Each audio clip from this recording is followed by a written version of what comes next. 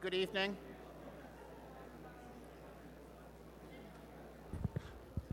My name's David Spergel.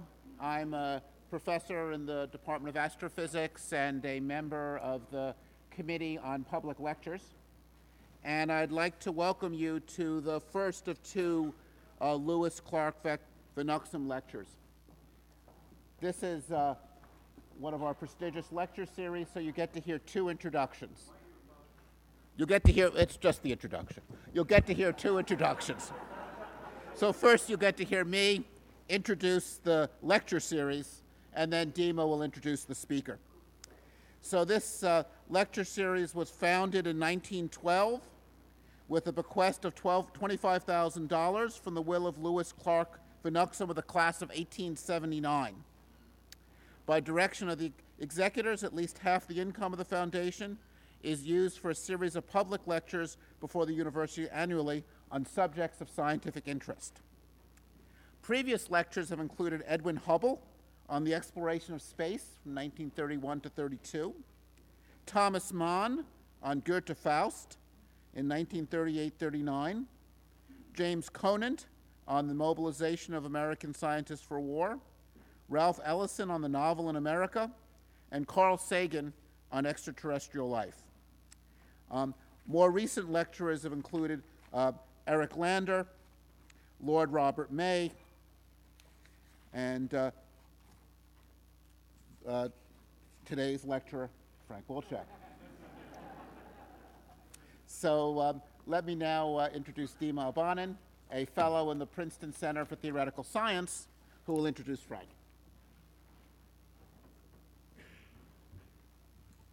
Thanks, David. So we are extremely lucky to have Frank Wilczek today as our speaker. So his work on quantum chromodynamics really defined the way we understand elementary particles today. And what is truly remarkable is that he's done this work when he was just a graduate student here at Princeton. And this work was recognized by a long list of awards, including Nobel Prize in 2003. What is even more remarkable is that later on in his career, Frank did similarly important contributions in a very broad range of topics. And listing even a few of them would take a long time, so let me just mention one very important work on that Frank did on condensed matter physics. He realized that in 2 dimensions the particles don't have to be fermions or bosons, but they can be somewhere in between. He called such particles anyons, and later on they were actually observed in real condensed matter systems. So without further delay, please, Frank.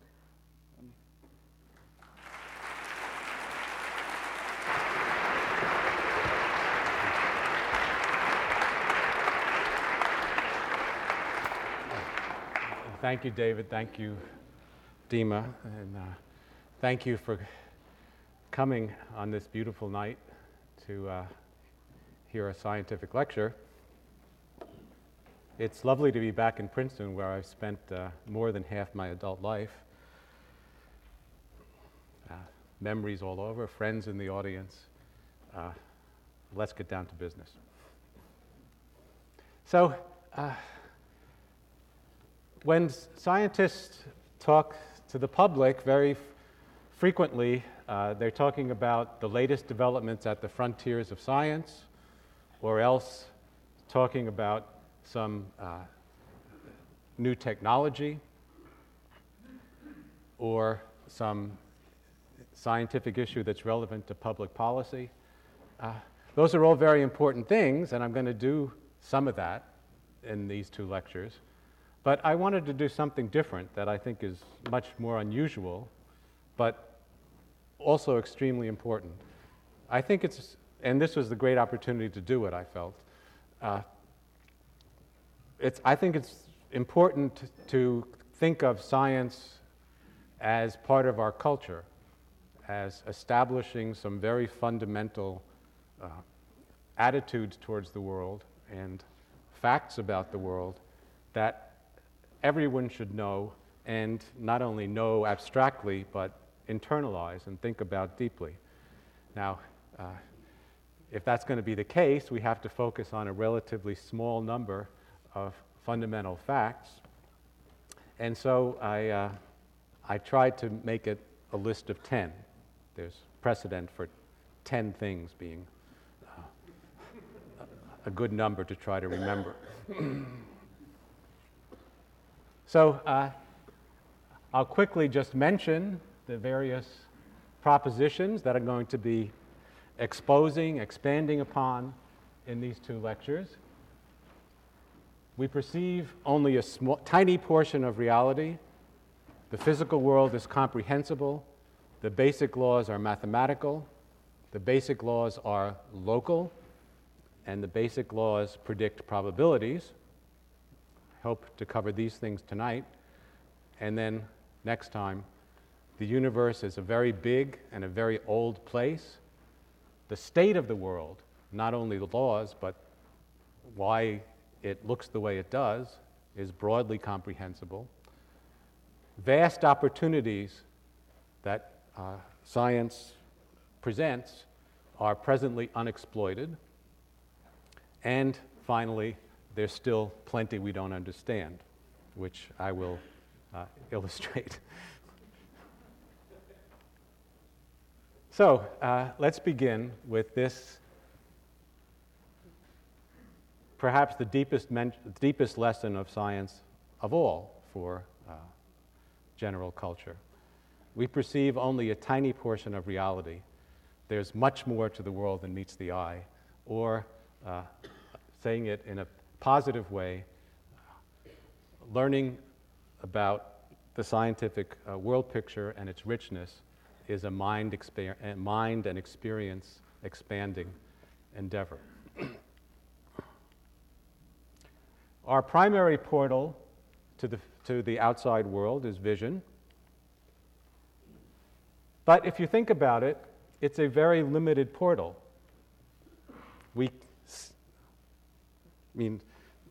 Later I'll be talking about how big the universe is, but never mind how big the universe is, even compared to a human body or an auditorium, the iris and the pupil that absorb light in any human being are very, very tiny geometrical objects. They only capture a very small fraction of the light that's out there. Not only that, but light is a very small part of the stuff that's out there, even of a similar kind, so-called electromagnetic radiation. We know that you can have electromagnetic disturbances. I'll describe a little more about that later, of all different sizes or wavelengths. Visible light corresponds to this little sliver here. Other parts are radio, infrared, ultraviolet, X-rays, gamma rays, each of which exists and can be sensed and is out there in space. You can hang out an antenna to observe some of these things, or a Geiger counter, or whatever. But our eyes don't see it. We're not aware of it. These limits, the fact that we see only... apparently I can't go backwards, I'm sorry. These limits... Oh, I know how to go backwards, yeah.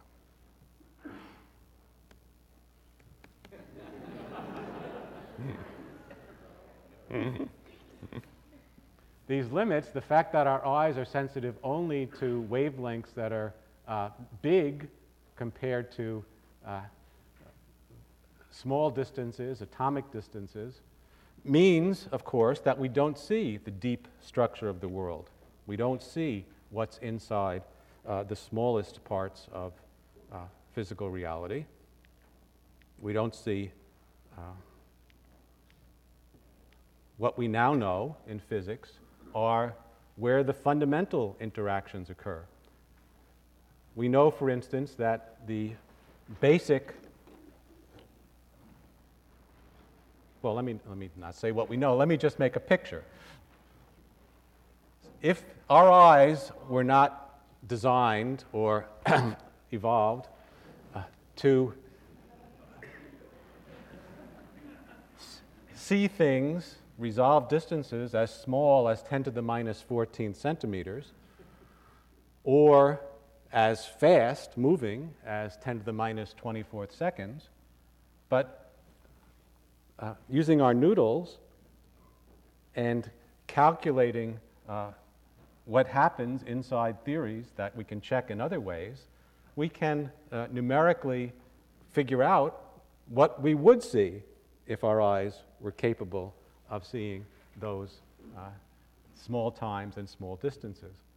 So I've made, or actually Derek Lineweber of the University of Adelaide made a picture based on that of what space and time would look like everywhere and every when if your eyes could resolve those kinds of distances and times. And so here it comes, the deep structure of reality. We can turn down the lights a little.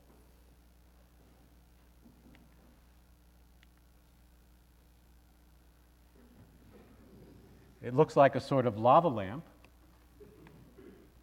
What you're seeing here are fluctuations in the energy inside the so-called gluon fields that hold our quarks and ultimately our atomic nuclei together, that are responsible for almost the energy in these fluctuations, and the disturbances are responsible for holding our nuclei together, for giving us our weight, and we're blissfully unaware of it. If our eyes were better and we could see that this was the underlying structure of the world, I dare say philosophy would look quite different. The idea of stable objects and that the world had a kind of permanence would be something you'd have to earn, or that would be very unintuitive. A way of emphasizing how limited our perception is simply to note that we have many, many ways of enhancing it. We can enhance our vision through telescopes, microscopes, radio receivers with light in the broad sense, and so forth. But most of all, by using our minds. You'll notice whenever you see pictures in astronomy of distant galaxies, or whenever you see pictures of what things look like on very small scales, of course, they're complete lies. You can't see those things. But using our minds, we can translate the meaning of structures on those distances into visual things that are more suited to our brains. The next two senses, according to Aristotle, are hearing and touch. Hearing, again, is very geometrically limited. It's based on the air pressure on a tiny little thing in your ear that impinges. Touch is complicated. It's not one sense, but it's a reading of the pressure and temperature field at the surface of your body, and a little bit about flow patterns from a modern point of view. And these are subject to extreme geometric limits. They don't extend very much beyond the surface of our skin. They don't cover the spectrum of the very high frequencies. People who get older know this, that they can't hear anymore the piccolos. And dog whistles, dogs can hear things that we don't, and so forth.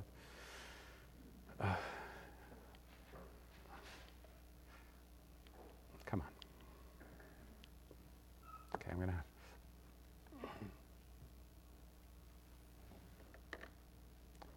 Aristotle's other senses are smell and taste. We now know that these are very complex things. They're not one sense. They're not one thing that's being sampled. But again, they are very limited in spatial range. They sample only a very tiny part of the universe. We're still learning things about these senses, and in some sense they're very rich senses, whereas the eye samples 3 different color patterns. It has 3 different kinds of proteins that respond to light of different frequency, and taste involves 29 different identifiable receptors. The nose has 900 and counting,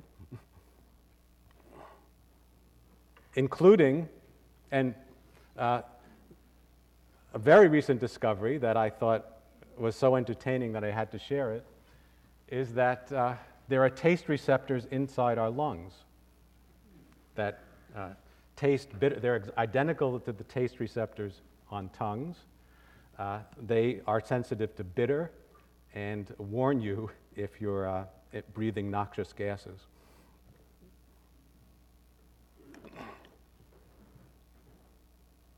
What these chemical senses sense, what they all basically are, is they sense the presence of molecules with different shapes that fit into the different kinds of receptors.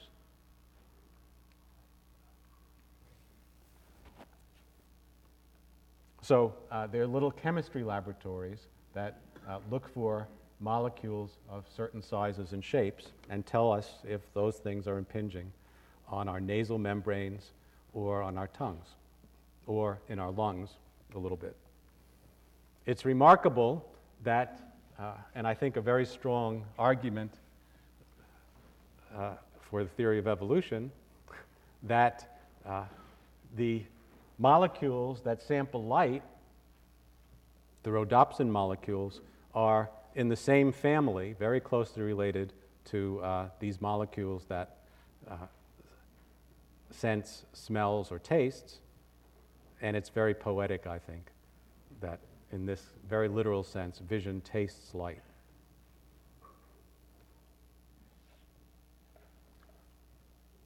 We can enhance, and again, the limitation of this sense is obvious from the fact that we can enhance it vastly.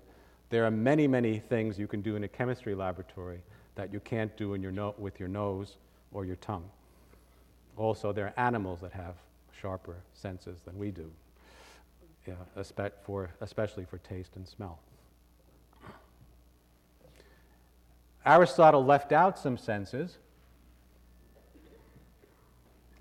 We can sense motion in space, accelerations. These are called balance and kinesthesia. These are telling us about our relationship to the ether, how fast we're moving relative to, accelerating relative to background space and time. We can also sense the passage of time, which is another property that's in the ether. We have internal clocks, the circadian rhythms. We can also, I think a quite remarkable thing, keep the beat, set a time, and keep the beat to a certain extent, some of us better than others, in music.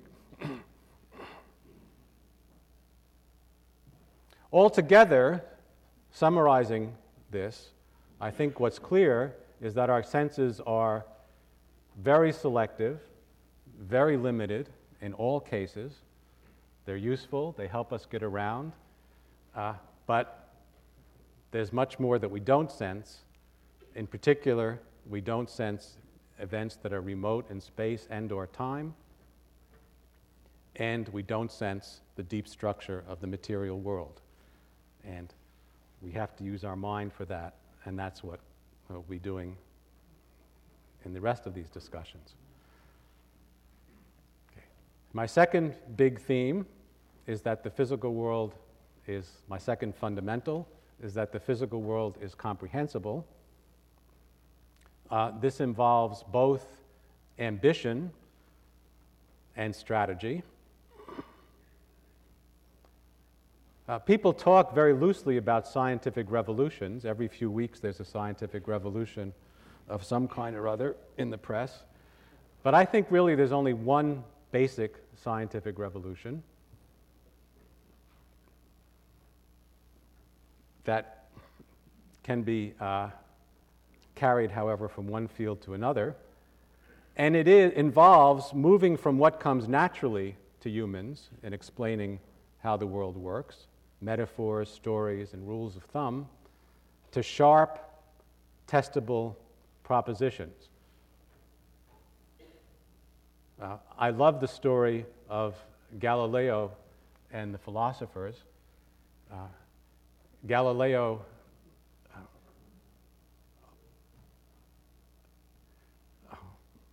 was on a faculty at Pisa where he was not regarded as one of the star professors.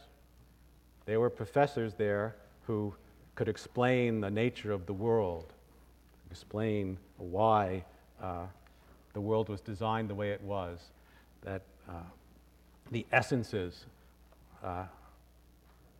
were the way they were.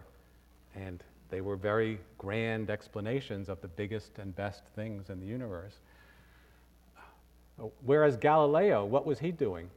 Well, he was rolling balls down inclined planes and seeing how fast they moved and trying to get accurate account of this seemingly minuscule phenomenon. But we know that because Galileo held himself to a high standard of what it meant to understand something, that was knowledge, however humble, that you could build on, and that's, of course, led to great things, whereas vague thinking about big questions generally doesn't lead to progress. The philosopher Karl Popper demanded that propositions in science be falsifiable, that you could tell that they were sharp propositions by the fact that you could devise experiments that might prove them false. I think that's too narrow, and I'll come to this in impressive examples later. I think we also have to allow truthifiable statements, statements that are so beautiful, so compelling, that we want them to be true, and instead of looking for ways to prove them false, we look for ways that they might be right, and if they don't seem to be right, we keep looking and changing the idea slightly.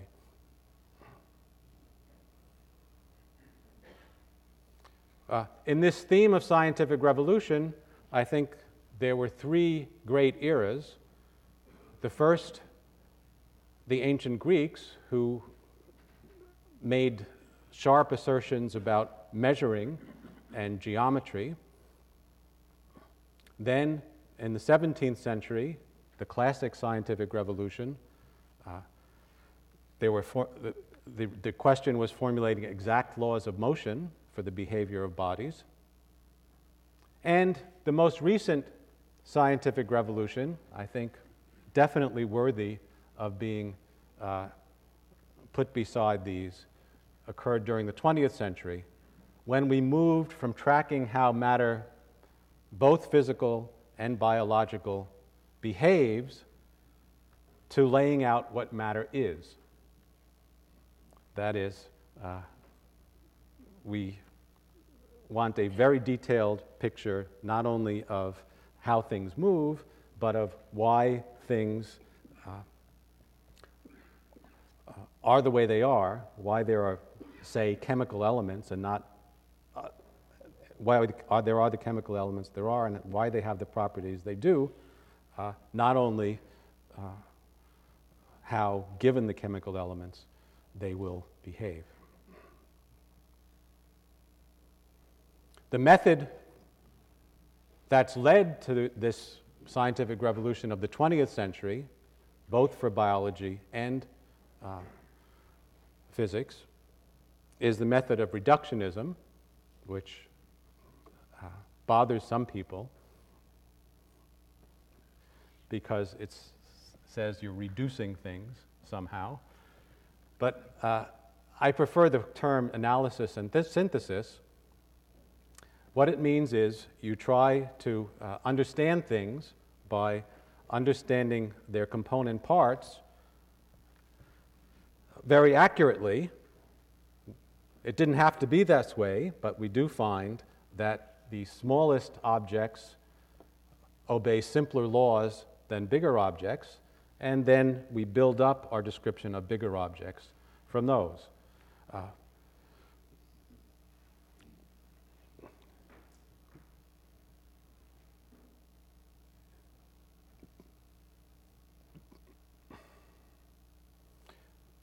Sometimes it's useful to stop the reductionism at a point where we don't inquire further into appropriate black boxes.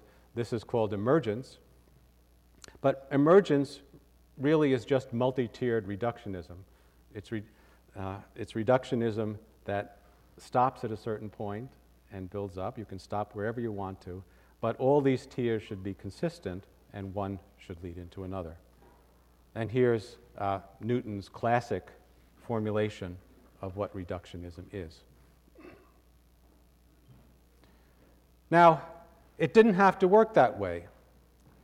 And a lot of people don't like reductionism, as I said. I think it's more because of the word than because of the thing. But the fact that it does work, and it didn't have to, is very profound. It relies on certain facts about the physical world. First of all, its success, or the degree of its success, relies very importantly on the fact that the laws are uniform in space and time. We find the same physical laws work here as work in distant galaxies. We can see that the spectra of stars in distant galaxies is the same as ones here, and it's the same as emitted by elements here in terrestrial laboratories. The laws of motion appear to be the same, and so forth. The laws are local. I'll say more about that. That's also vital, so that you can analyze little bits at a time without having to worry about solving the whole world all at once. And the most profound is what I call the quantum sensor, that says that there really is a black box, that if you don't go all the way down to the bottom, sometimes you're protected, and nevertheless you can get precisely correct answers. I'll elaborate on this a little later. In any case, it ain't necessarily so. All these are contingent facts about the world. One can easily imagine worlds, say, like the worlds of Super Mario Brothers or other computer games, where the laws change depending on where you are. Each level has its own rules, very different physically. Also, distant objects and things you've done long before can affect what happens now. So certainly, you can imagine worlds that are different. You can imagine, and that comes naturally to people. It was a very big struggle to think that the space is uniform and the laws don't change with time. That's definitely not what you find in creation myths and the Bible and so forth. So it didn't have to work. The fact that it does work is extraordinarily profound.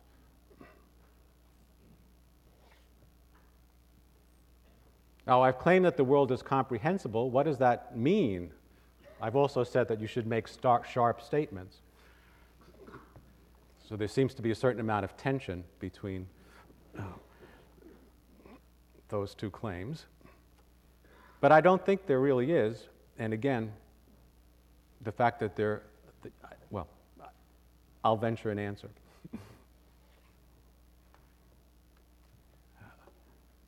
5 languages, at least, are of very different character are important in describing the world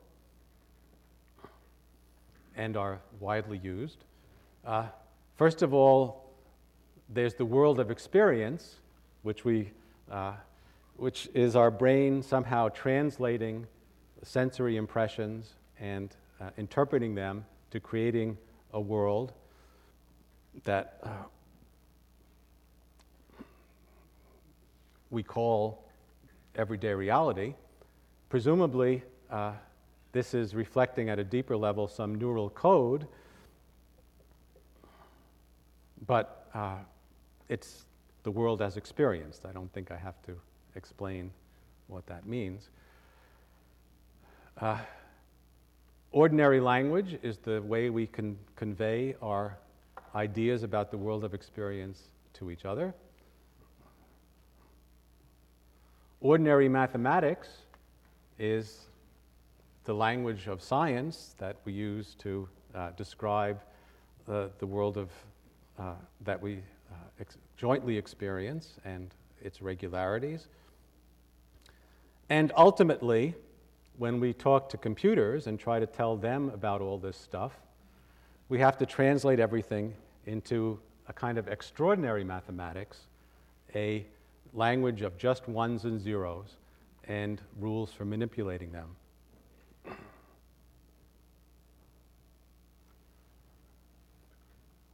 We can translate among these languages. At least we can talk about many of the same things in those different languages.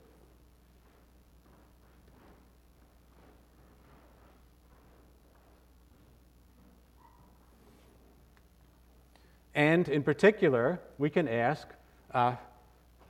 what do we really have to tell somebody, a computer, that speaks only in the language of zeros and ones in order to describe our ideas and theories about the physical world? And then, in that framework, there's a very clear criterion for what we mean by successful comprehension. That is, we want a short description of what the world is. We want to be able to translate it into a computer program that's not too long. If the computer program is long, that means we're feeding a lot of facts into the world. We're not deducing them, we're not comprehending them, we're not getting a more compact description than is presented on the surface. This is very much related to Ernst Mach's idea of economy of science, or the minimum description length of computer science, and I think captures the essence of what it means to comprehend something. But Einstein said it more colloquially, that theories should be as simple as possible, but no simpler. So we need, of course, not only minimalism, but correctness.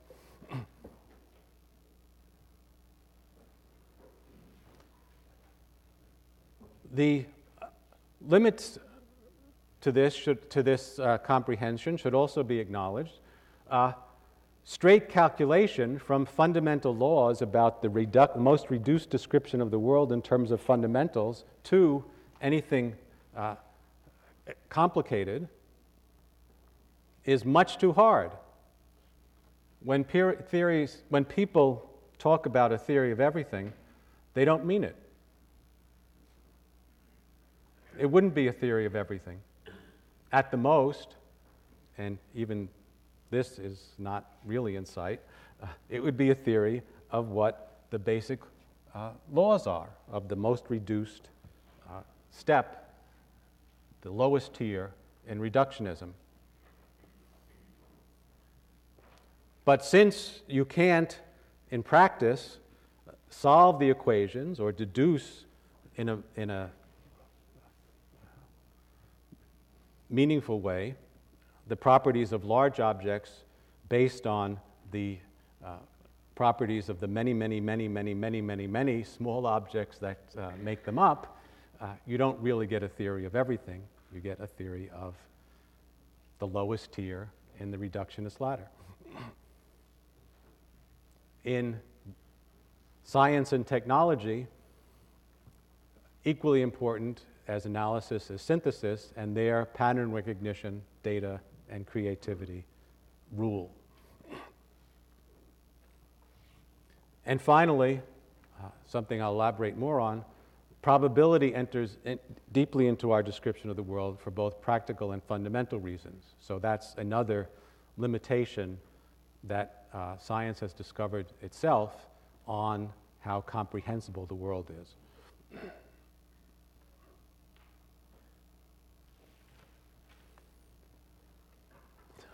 Third fundamental point that I wanted to talk about is that the basic laws are mathematical.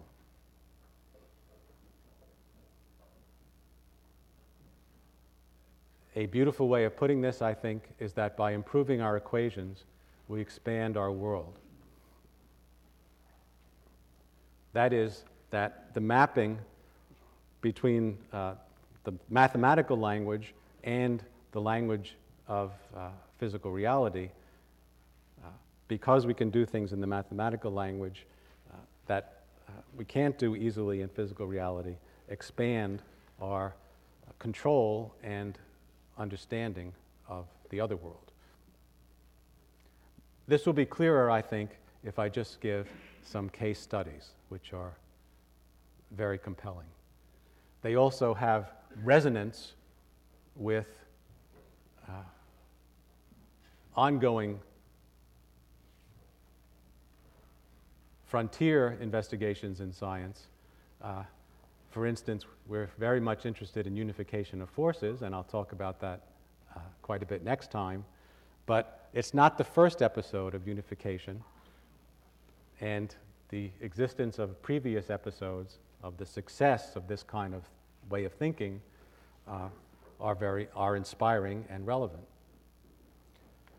So in the 19th century, people studied phenomena of electricity and magnetism. At first, they seemed to be different things. But then Ørsted made a very famous discovery that an electric current produces magnetic fields, so that there was start to be a relation between these two things. And then Faraday made another dramatic discovery that he started to talk about electricity and magnetism as being due to space-filling fields, ethers, and demonstrated that in the presence of changes in magnetic fields, you would produce electric fields. In any case, Maxwell, in 1861, put together all the laws of electricity and magnetism that Faraday and Ørsted and other people had discovered and tried to reduce them to a coherent mathematical system. And when he did, he found that there was a contradiction. The equations were inconsistent. Well, if we listen to Karl Popper and ask for falsifiable theories, we could celebrate, because it's not only falsifiable, but actually false, the existing theory of electricity and magnetism. However, what Maxwell wanted to do was make a true theory, a truthifiable theory, so he looked for ways of incorporating the known laws, changing things a little bit, and making them true. And so he added a unobserved but conceivable effect that would fix these mathematical equations, would fix the inconsistency. What he needed to fix the inconsistency was a sort of complement or dual to Faraday's effect. Faraday showed that changing magnetic fields produce electric fields experimentally. Maxwell, just based on analyzing equations and trying to imagine a world that was consistent and more beautiful, said, I can fix it if I have a new effect that changing electric fields produce magnetic fields. And this gave rise to a consistent set of equations called the Maxwell's equations. Well, I won't explain what all these are, but we can do some hand waving. So if we have, here's a magnetic field that's changing. It produces an electric field that's changing, according to Faraday. And then Maxwell says the electric field that's changing produces a magnetic field that's changing. And then Faraday, Maxwell, Faraday, Maxwell, Faraday, Maxwell. You can have a self-reinforcing, a propagating disturbance that involves only fields, no matter, just these imaginary or imaginative electric and magnetic fields. So that's a new component of reality that leaps out of the equations, leaps out of the mathematical analysis. Maxwell calculated how fast these disturbances would move from his equations, and he discovered that they propagate at the speed of light. So being a very bold and clever fellow, he scratched his beard, I guess, and said, by golly, that is light. And we can scarcely avoid the inference that light consists in the transverse undulations of the same medium which is the cause of electric and magnetic phenomena. And that, of course, to this day, is our deep understanding of light as a disturbance in electric and magnetic fields. Taking us back to this picture I showed earlier. But of course, there was much more. Light was known, of course, at that time, but it was only then discovered by Maxwell to be a disturbance in electric and magnetic fields. But his equations predicted the existence of other kinds of disturbances with more gradual changes, longer wavelengths, or more abrupt than light, with shorter wavelengths. And today, we know these things as these different useful elements of technology and elements of reality, radio waves, infrared waves, and so forth, that are ubiquitous. The first to be discovered was discovered by this man, Heinrich Hertz, the father of radio, more than 20 years after Maxwell discovered his equations. It took quite a long time. Well, things were slower those days. But in any case, it was by no means a trivial thing to get technology caught up with the mathematical vision and beauty that Maxwell had been led to. And Hertz, reflecting on this, said something that I think is very much worth recording. It's very pretty and profound.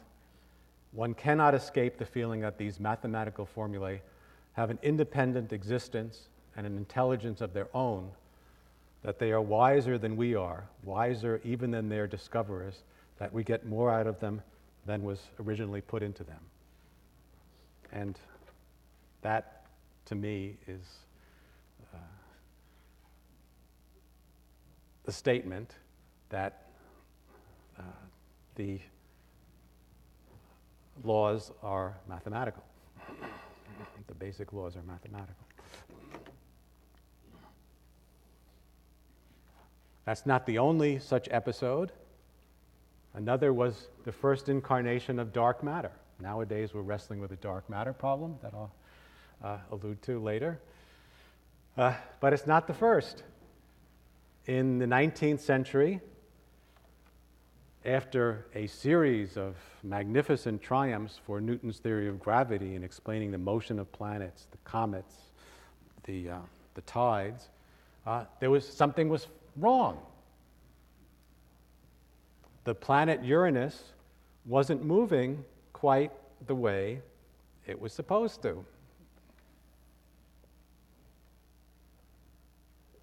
Such was the faith, the justified faith after so much success in Newton's equations, that people came up with the hypothesis, to save it, based on faith in the mathematics, that there was a new planet, a new kind of dark matter that was responsible. It wasn't a flaw in the mathematical laws. We don't take theories to be falsified. We try to make them true, for gosh sakes. And these guys postulated that there was a new planet. And they said where it would have to be and how heavy in order that it would do the job of fixing or making the observed motion of Uranus consistent with what was with the equations. And by golly, that planet, as soon as the observers pointed their telescopes in that direction, they noticed a star that moved, and that's what we now call Neptune.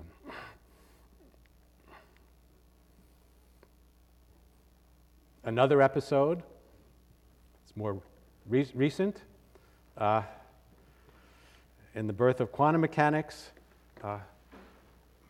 Schrödinger made an equation for the hydrogen atom for how electrons respond to the electric field of a nucleus, a proton in a hydrogen atom. That was extremely successful in accounting for the properties of hydrogen, its spectrum in particular. But his equation was pragmatic. It didn't obey the theory of special relativity. So it wasn't as beautiful as it should be. It wasn't consistent with the other ideas of physics. So Dirac, despite the pragmatic success of Schrödinger's equation, was looking for a better equation that would be consistent with the theory of relativity. He proposed a very beautiful equation that had really remarkable, it's hard to do justice to this in words, but really take my word for it, very remarkable, extremely attractive, gorgeous mathematical properties. This is the Dirac equation. But to make Schrödinger's equation, this modification of it, consistent with relativity, he had to add terms similar to what Maxwell did. He had to make bigger equations that had extra stuff. These equations had extra solutions that were not the ones that he wanted. They had some solutions that looked like Schrödinger's old solutions, approximately, and so reproduced the success of the earlier atom. But there were extra solutions that had very disturbing properties, had negative energy, and seemed to represent instabilities. And nobody knew what to do with these extra solutions at first. Nevertheless, Dirac published his paper with some nonsensical mumbling about the extra solutions. After several years of struggle, where you had the equations in front of you, but didn't know what they meant and had to interpret them, these extra solutions were interpreted as a new form of matter, namely antimatter, and antimatter was promptly then discovered in cosmic rays, the antiparticle of the electron. This is a most, I think, impressive demonstration of the power of mathematics and conceptual thinking to decode the meaning of the natural world. This mapping between mathematics and physical reality allows one, since equations are easier to manipulate than physical objects, usually, and also can be you can play with them and find surprises, and when you, as Hertz said, the equations can be wiser than you are. You write down equations and then are surprised by the properties of their solutions. This has led to the possibility, by knowing the mathematical laws, of designing things that have surprising properties, like transistors, lasers, magnetic resonance imaging. All these things were things that were deduced, not stumbled on by experiment, but designed by playing with the equations.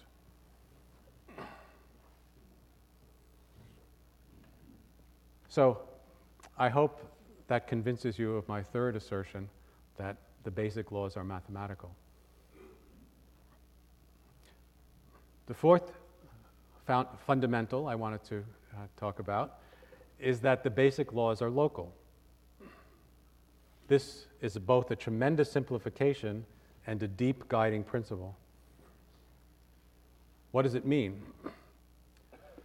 Well, it means that we can ignore the universe. We can do, with very good accuracy, experiments in a laboratory that we don't have to worry about the phase of the moon. We don't have to worry about what's going on so much in the next guy's laboratory. If we take appropriate precautions, which are generally not too severe, we get the same result regardless of what the rest of the world is doing. It's only our local neighborhood that's really relevant. Or another way of putting it is astrology not, or another way of putting it, which I really love, is Sherlock Holmes, a very profound thinker, shocked Dr. Watson in one of their earliest encounters in a study of scarlet by his ignorance of the Copernican theory. And here's what he said when Watson expressed his shock. He said, "What the deuce is it to me," he interrupted impatiently. "You say that we go around the sun. If we went around the moon, it would not make a pennyworth of difference to me or my work." That's because of locality. You don't, you can do very minute examination of the physical evidence of crimes without having to worry about what the moon is doing.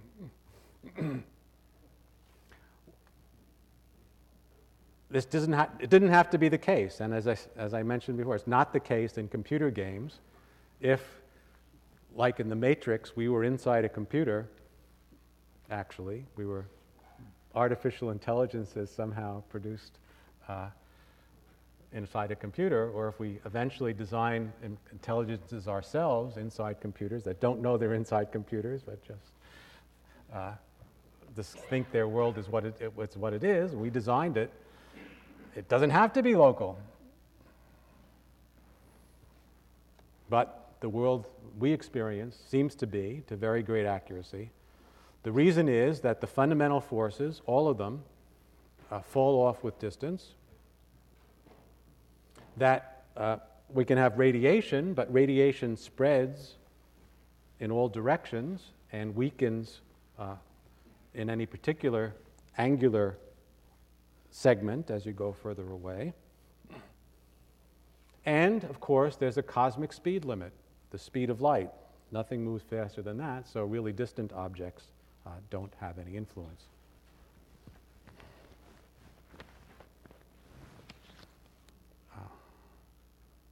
Even the whole universe can't, with all its radiation, can't light up the night sky. This is the question why it doesn't is known as Olber's paradox. But in view of the time, I won't enter into details on that unless someone has a question. But it comes about by a combination of the cosmic speed limit, the finite lifetime of the universe, and the spread and dilution of radiation. So these are empirical facts that lead us to think that locality is correct. hint around that it's a correct idea, at least approximately. But in modern physics, it's gone to a whole different level. In modern physics, not only locality is not locality an approximate fact that we find out when we investigate fundamental laws, it's the way we guess what the fundamental laws are. In formulating the so-called standard model of particle physics, which is at present the lowest established rung of the reductionist ladder, the absolutely fundamental guiding principle is that all particles is radical locality. All particles are ideal points, structureless points, that interact only when and where their world lines touch. Now, there's a little bit of a fudge, because the actual locations of these point particles, they're point quantum mechanical particles, so their actual location is described by a probability distribution. So the point particle can be at different places. In that sense, it's like a cloud, but it's really a cloud of points, point-like particle. And this is captured precisely and mathematically and pictorially and visually and beautifully in Feynman diagrams, where the fundamental interactions are always when the different particles find themselves at the same place in space and time.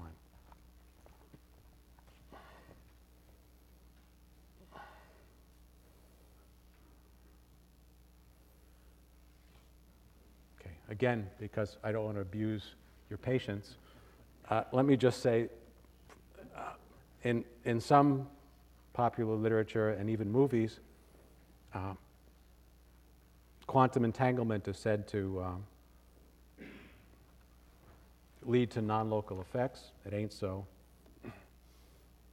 Also, the confinement of quarks leads to forces that grow with distance. You might think that's a challenge to locality. It's not. And if you're worried about these things, I'll be happy to talk with you about them later.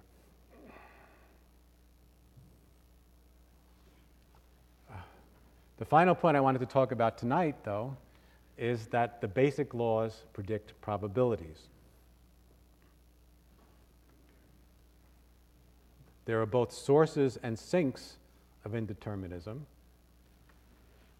There are sources of probability, of the necessity to use probability, and remarkably, however, there's also a sink where probabilities get hidden and become certainties.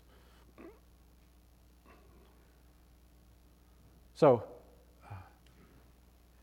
in the ideal of comprehension, we should aim at economy, accuracy, but also completeness. And so we should aspire to equations that give us a definitive and therefore complete description of the physical world. Why then do we often stop at probabilities?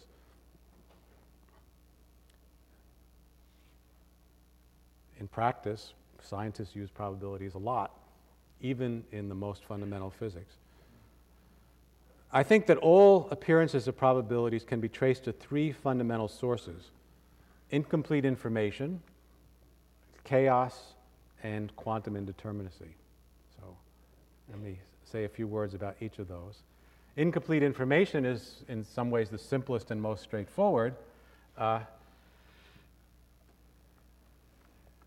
If you want to discuss the properties of a macroscopic body that may contain billions and billions and billions and billions, billions times billions of atoms, it's not practical, even remotely, to keep track of what every last single atom is doing and use our reductionist equations to figure out what's going to happen next. You have to look for things that don't rely on that, and that will bring in probabilities. Or when you talk about people who may have different properties that you can't completely know, you have to sort of take average or expectations of what they might do. Quantum theory aggravates this situation because in quantum mechanics, in quantum theory, as I mentioned, the particles have fundamental uncertainty in position, which means that to describe their behavior, you have to describe where they might be as opposed to where they are. And so there are many more possibilities for where they might be, that it's an even bigger mess. A second source is chaos, or this amplifies the effect of not knowing or not being able to keep track of every little last thing. This sets in, however, even for relatively simple systems, as was discovered in the last few decades. So let me show you a little video. You can turn down the lights slightly. This is a pendulum that's really looks pretty funny. And it's a pendulum that also is not subject just to gravity, but also you might see a little magnet on the bottom. There's also a simple magnetic field present. And the combination of just those two things, ordinary gravitational force plus simple magnetic forces, leads to these very, very complex paths. And you may notice that the particle or the ball gets very close to a position at different times and does radically different things. This is what's known as chaos. Very tiny differences in where you start make, after a while, tremendous differences in where you end up. This is why it's so hard to predict the weather, for instance.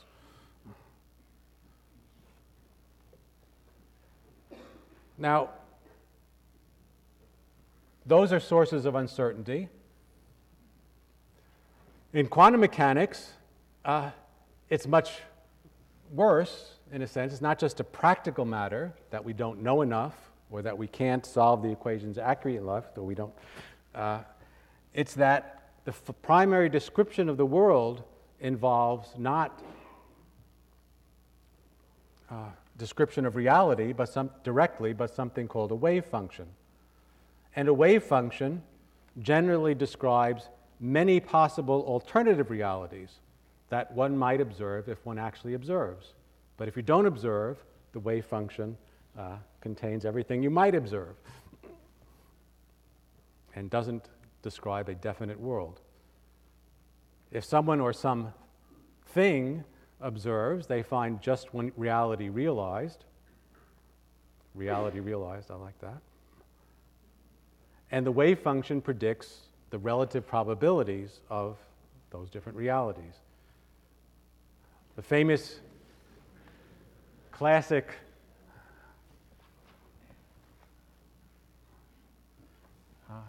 instantiation of this is Schrodinger's cat. So here's a cute little kitty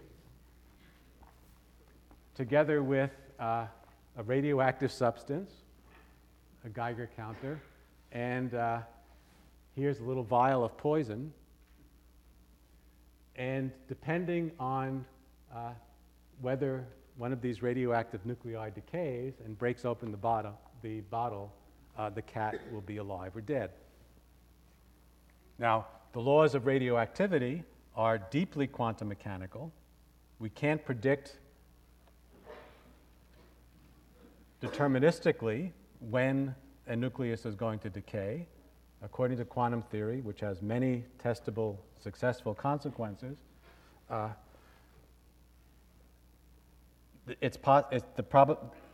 decays of the nucleus at different time are all present in the wave function. They just occur with different probabilities. And so if you let things go for a while, but don't look, so you don't observe, there's a wave function which contains both an alive cat and a dead cat with substantial probability. And Schrodinger's paradox was, okay, what does the cat think of this? Didn't have to be a cat, of course. It could have been Schrodinger. It could have been. What would be the state of consciousness? What would be something in experience that corresponds to this hovering between life and death? And of course, there isn't any. And this is why Schrodinger, even though he was one of the inventors of quantum mechanics, never really accepted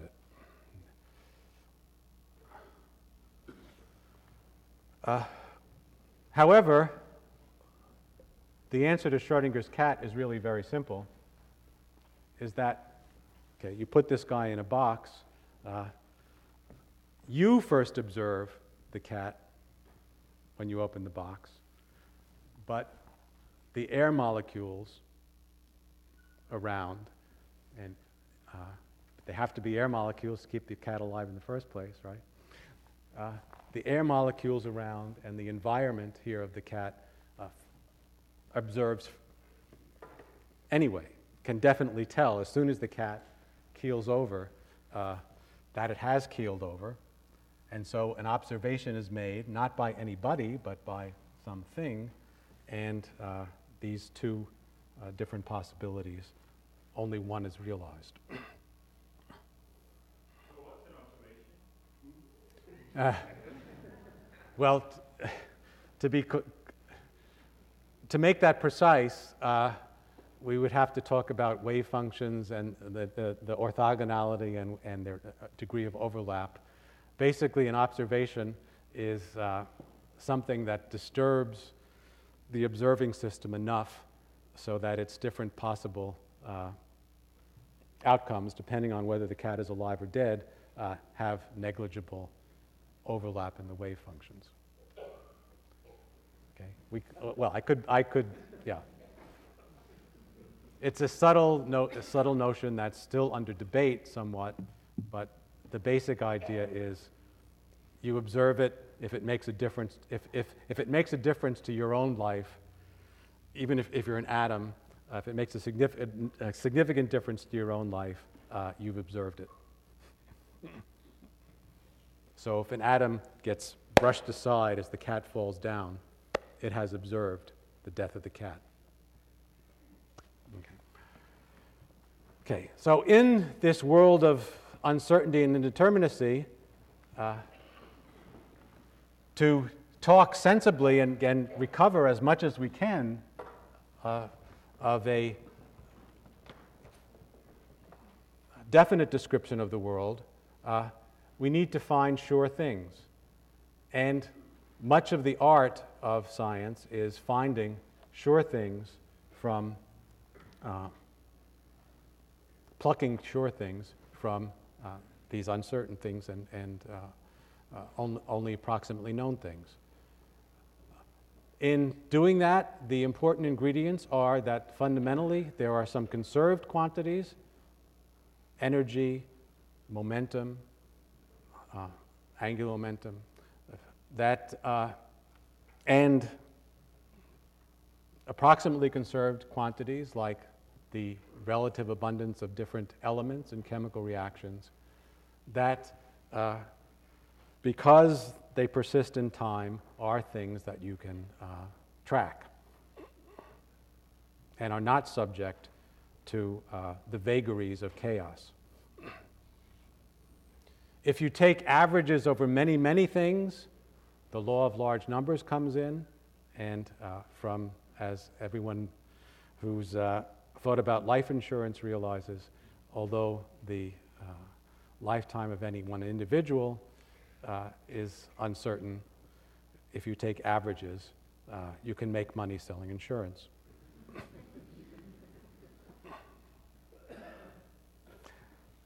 But the one that's least intuitive, and I think the most basic,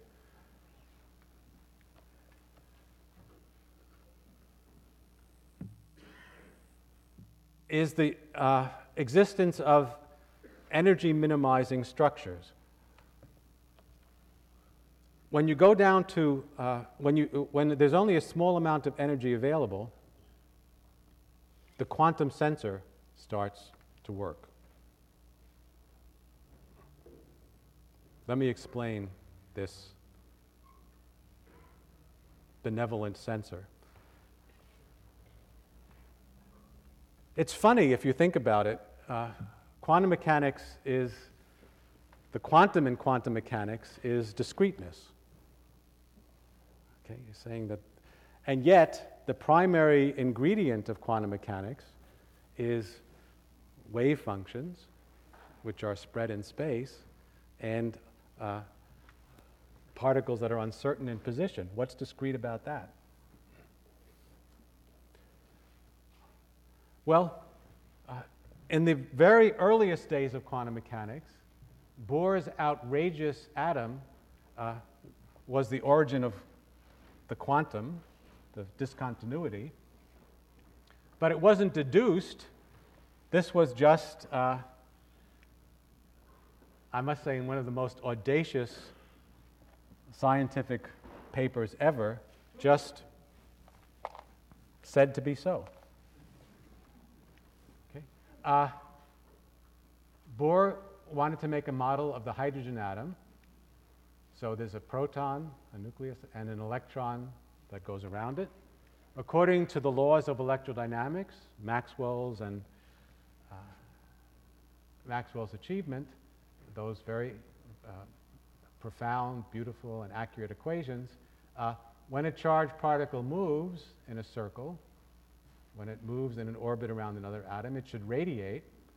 And so the electron moving around should spiral in, lose energy, and eventually, due to the attractive force of the nucleus, find a happy home right on top, as close as it can get. It's very attracted to the nucleus. Bohr said, no, no, no. Electrons go into stationary states because I said so. Only certain orbits are allowed, and therefore the only radiation occurs when you go from one orbit to another. It occurs in discrete amounts. This is responsible for the fact that there are spectral lines in hydrogen as opposed to continuous radiation.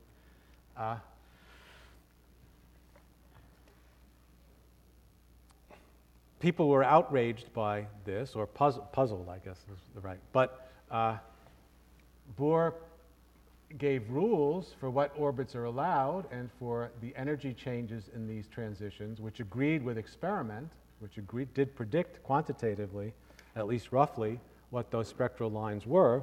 So, like it or not, well, first of all, like it or not, hydrogen atoms are stable. Atoms don't collapse to the center. And like it or not, Bohr's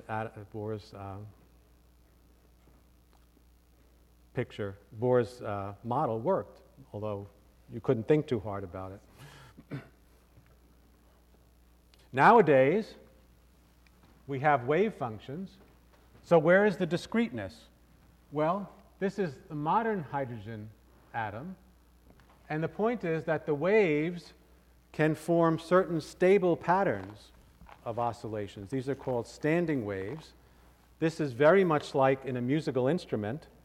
If you play the musical instrument, it can have certain tones, which are vibrations in discrete patterns. And if you try to make intermediate tones, well, I guess if you try hard enough, you can get squeaks and squawks. But in a wind instrument that supports only certain patterns of vibration, or an organ, there are only certain patterns of vibration, these standing wave patterns, and it's similar, in fact, the mathematics is very similar for the wave patterns in hydrogen atoms.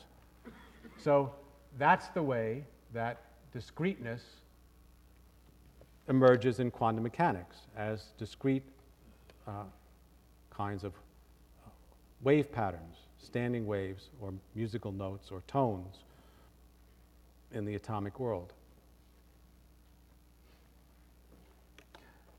That means if a hydrogen atom, or generally any quantum mechanical object,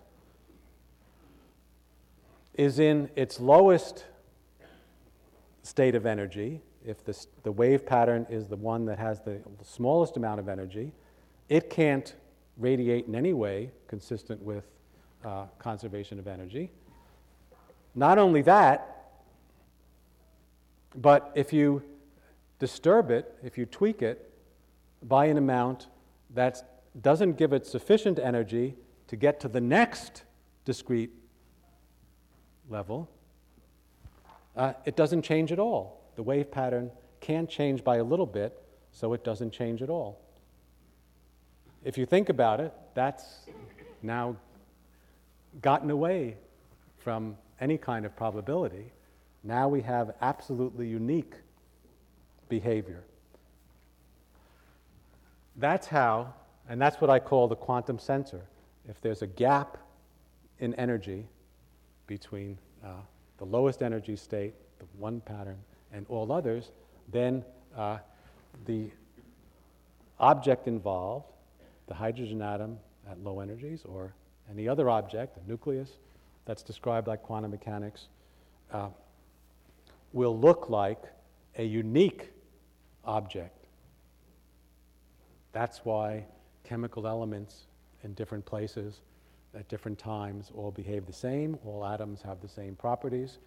It's also why chemists don't worry about quarks and gluons, even though the substances that they deal with are made out of quarks and gluons.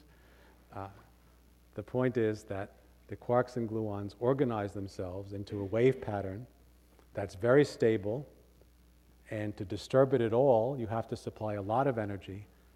Chemists never supply enough energy, and so they might as well not worry. You might as well not have that structure because it's always latent. The substructure can't be excited.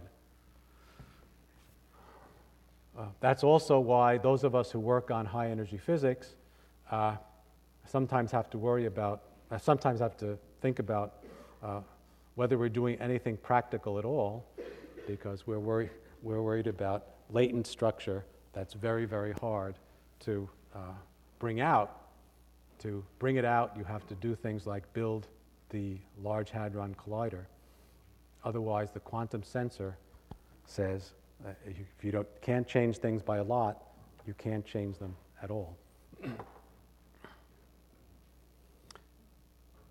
Okay. I hope I've convinced you or illustrated 5 profound, fundamental aspects of the scientific worldview and told you some interesting facts along the way. And tomorrow we'll go further. Thank you.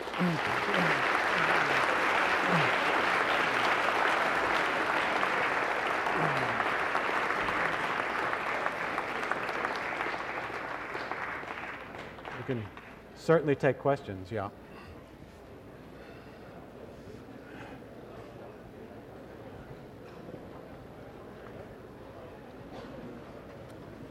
Do people want some questions? Well, let it. Red light.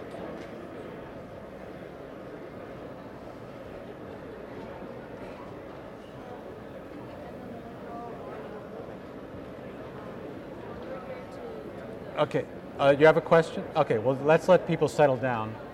Please settle down, and then we'll have some questions. Why don't you circulate? And Great. okay.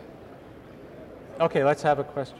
So if people have questions, raise your hands and the speaker, we'll have people come around and give you a microphone. Hello, I have a comment, an observation. Early on, you came to a point where you said, I can't go backwards.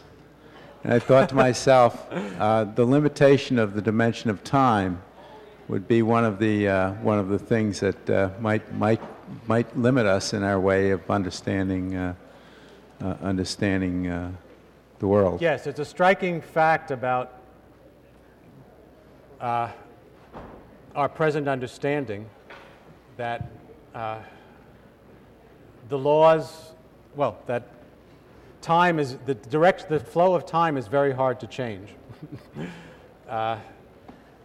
People it's very easy in your mind to think about time machines or time travel or reversing time. Wouldn't that be nice?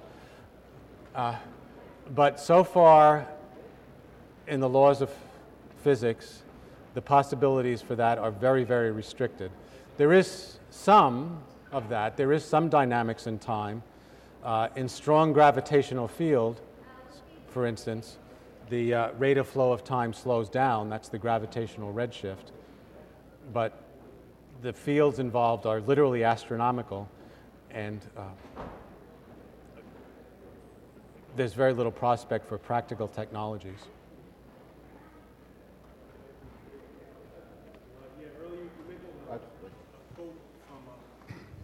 Earlier you mentioned a quote from Hertz, and he talked about math and how we might find something in there, a lot more than necessarily what we put into it. And then later on you talked about the equations by Bohr, Dirac, and Schrödinger. Yes, So we had those three equations available to us, yes. and it was a matter of choosing, which one we wanted. So I guess my question is, in how much are we being drawn towards some objective truth that's captured in mathematics as opposed to creating the truth by choosing which one we want to utilize? Okay, so let me Speak to that. Okay, let me try to repeat and interpret the question. As I mentioned, we've had historically three important equations and models that go with them for the hydrogen atom.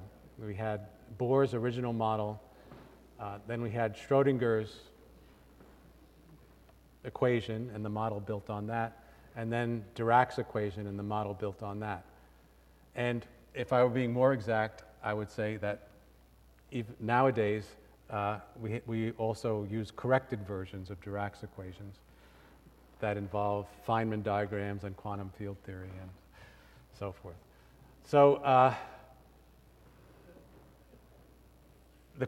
your question is, well, how can you have all these equations? Or isn't it a matter of choice which one you use? And the point is that, and I think this goes back to this fundamental issue of what the scientific revolution is. The scientific revolution is that we demand or we strive for absolute consistency and absolute accuracy. So Bohr's model was inconsistent with the basic laws of electrodynamics as then known, and for that matter as presently known.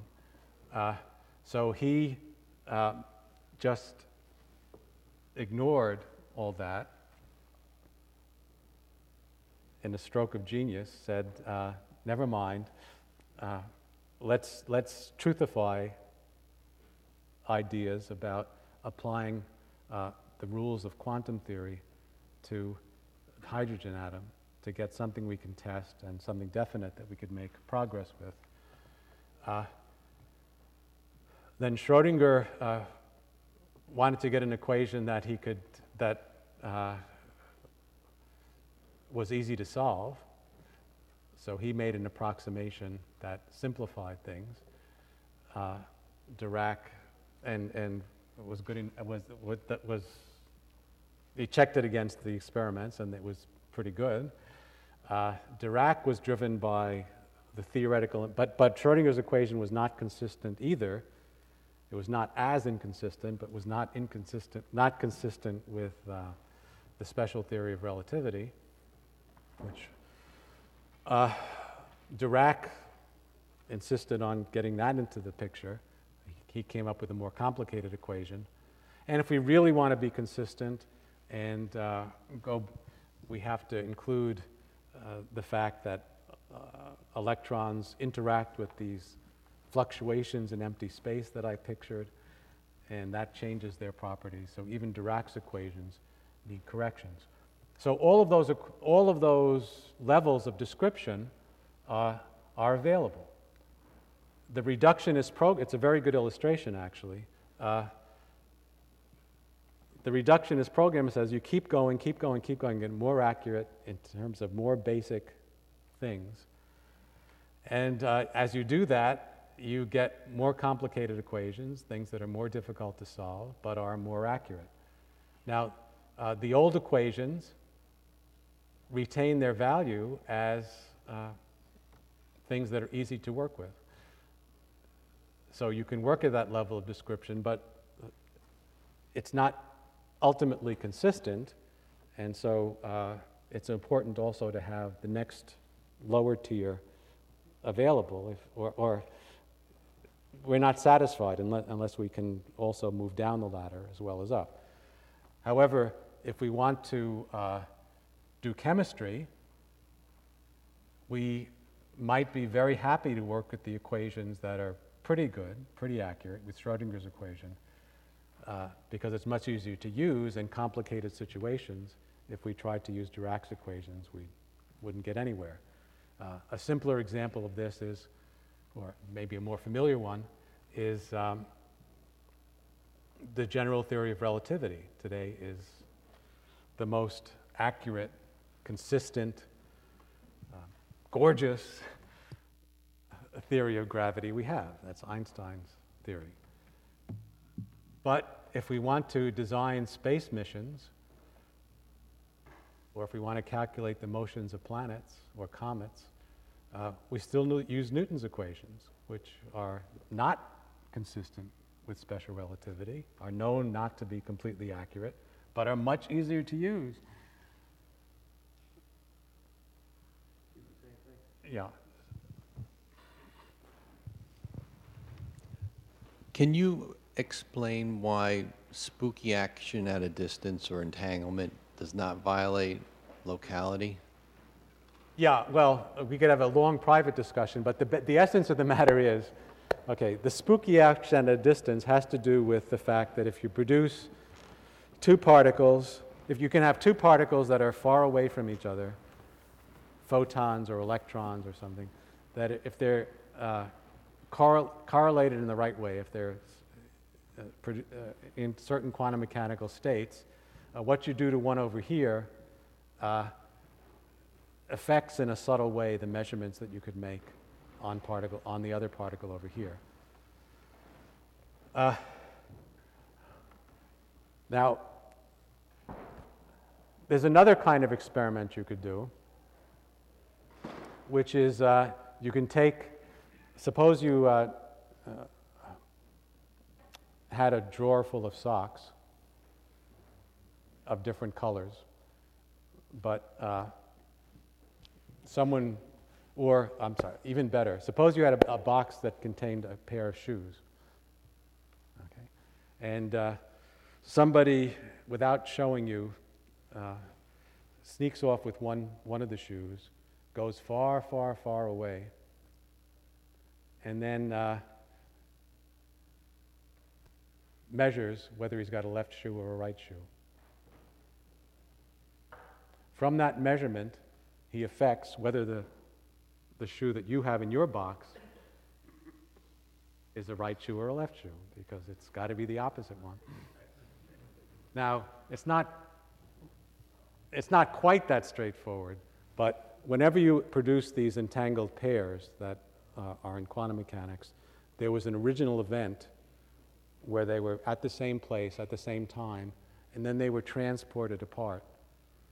So the correlations were set in the distant past by local interactions,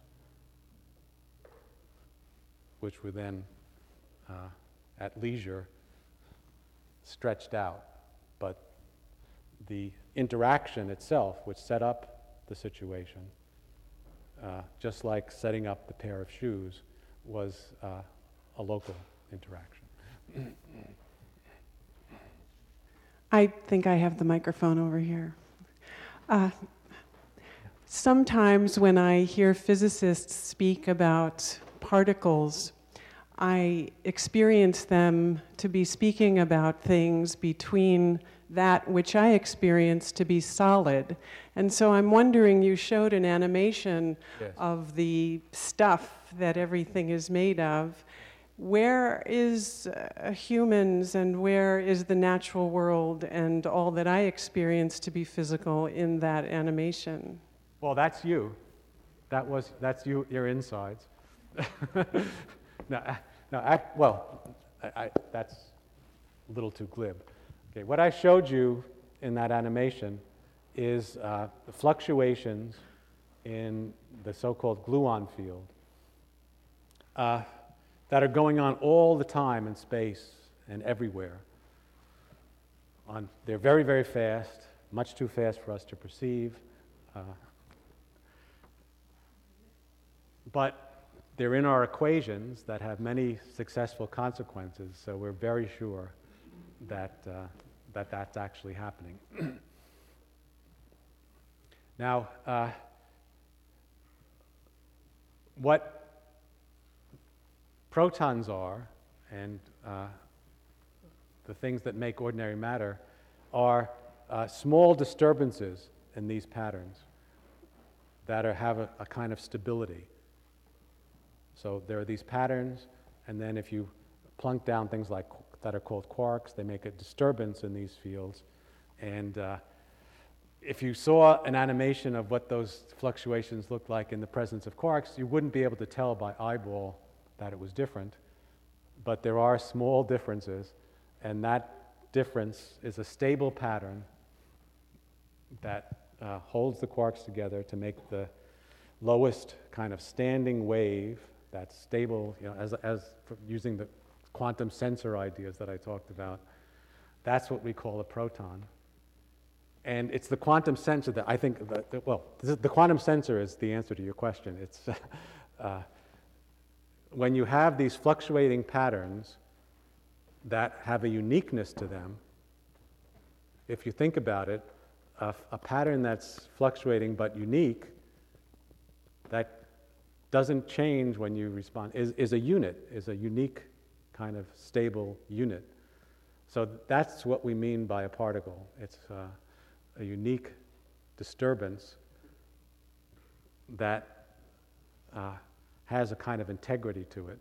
You can't change it by a little bit. If you try to change it, give it a little nudge, it holds together as a stable particle. That's what we mean by a particle, a stable pattern. So particles are really patterns, I guess is the way to say it. So then is all this solidity fluctuating patterns? Yes. Okay. Well, they're patterns that fluctuate in unique ways. Okay, that's... The uniqueness comes as a sort of dynamic uniqueness. Yeah. Mike. Well, one and then the other. Sure. Can I go on? Okay, I'm sorry. This is a layman question. I'm sorry. This is that's what we'd hear for. I apologize for the level of generality of this question. My work is in aesthetics. I think my question is very simple. Would you, having said what you said, would you now say that the scientific worldview that you have presented to us is basically a realistic one, in the sense that scientists believe that there is something that you could call the language that nature speaks to us, and that human beings do not do not create descriptions by using metaphors, but decode but simply try to translate that language that pre-exists our descriptions. My question comes from what I detected as a slight tension in your presentation earlier. You excluded metaphors from the proper... You excluded metaphors from the proper scientific description earlier on when you talked about the basic scientific revolution, whereas a lot of the stuff that you've been telling us about seems as if it was, right, bringing things together that have not been brought together before, which is the Aristotelian definition of the metaphor. So back to my basic question, is the world, is the scientific worldview today basically realistic? Is there a language of nature that we do decode independent of our descriptions, waiting for us to read it correctly or not? Or do we create things? Well, that's something we discover as we go along. It didn't have to be this way, but what appears to be the case is that, by gosh, we've gotten a very, very accurate description of nature that has this mathematical character that's very definite, that's more naturally expressed in the language of mathematics than in the language of agents or morals or anything like that. Now, I didn't mean to rule out metaphors. We use metaphors all the time. We need them to think and as a tool to think about things. But the scientific revolution, I think, it's really a revolution in ambition, that we ask our metaphors to really hold up. We really try to push them and test them and sharpen them, especially, so that they're not. Well, vagueness is the big enemy, right? We try to make things as precise as possible.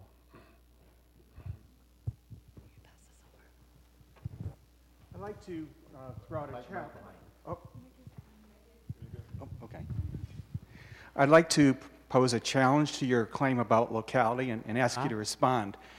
If you have one set of laws that seem to describe the quantum world, and another set of laws that seem to describe what you might call the Einstein world, the very large, very fast world, and no one's been able to unify them so far yet. Oh, no, we do. And no one's been able to unify them so I far won the yet. Nobel Is Prize it possible that there are two realities? That there are two realities, and No, therefore that your locality I point refuse is wrong? to accept the premise. No, absolutely not.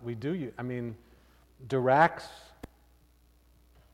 great achievement was, in fact, to unify the Einstein special theory of relativity with quantum mechanics in a consistent equation.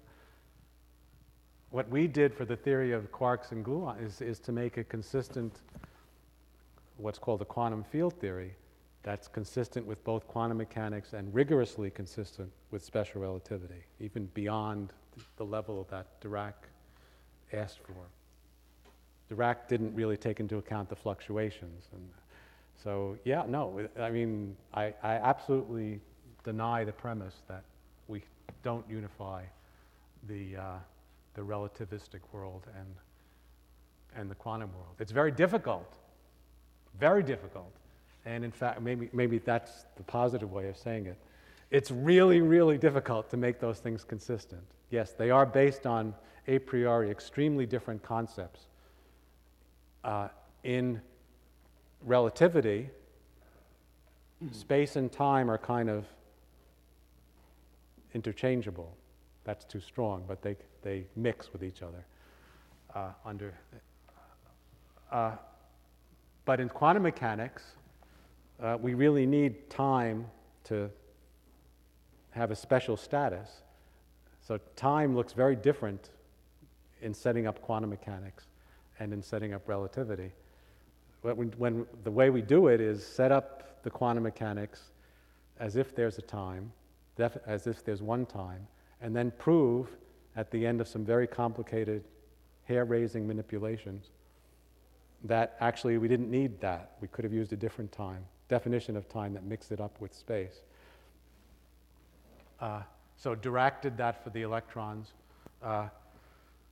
People like Feynman and Dyson and Schwinger did it for electrodynamics, and Gross and I did it for quantum chromodynamics. That's what drives locality, that's what's driven us to our modern, extremely successful, extremely economical basic laws of physics, is precisely reconciling relativity, which leads to locality, with the principles of quantum theory. Yeah.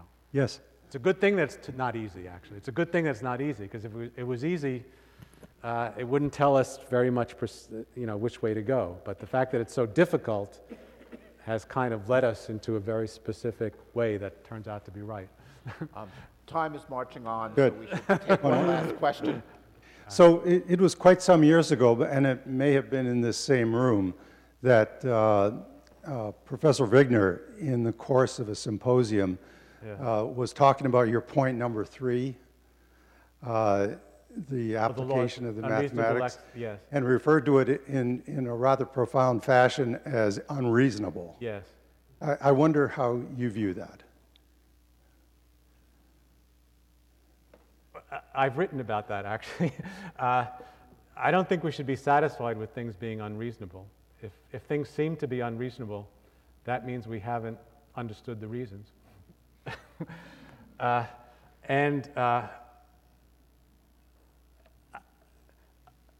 think, well, this is going to sound circular, but sometimes circles can be helices, where you get to higher and higher levels. When we investigate the laws of physics, the basic laws of nature, we find that they have this character of locality and other properties of symmetry, and also this universality, that they're the same in different places and different times. That explains why they're amenable to mathematical treatment. If they weren't local, if they weren't the same in different places and times, they wouldn't be accessible to mathematical treatment. Now, you could say, well, we learned that by doing mathematics, but it didn't have to be that way. So it's really the specific properties of the laws that lead to the success of mathematics. If you wanted to apply mathematics to understanding, say, the physics of Super Mario, with all its different levels and arbitrariness, you wouldn't get very far. You wouldn't find unreasonable success. Okay? You would wind up reproducing the complicated programs that underlie Super Mario or something. In fact, it is unreasonably effective. Yeah, the mathematics. But there's a reason for it. So it's unreasonably successful for a very good reason. Thank you for a great talk. All right. Thanks.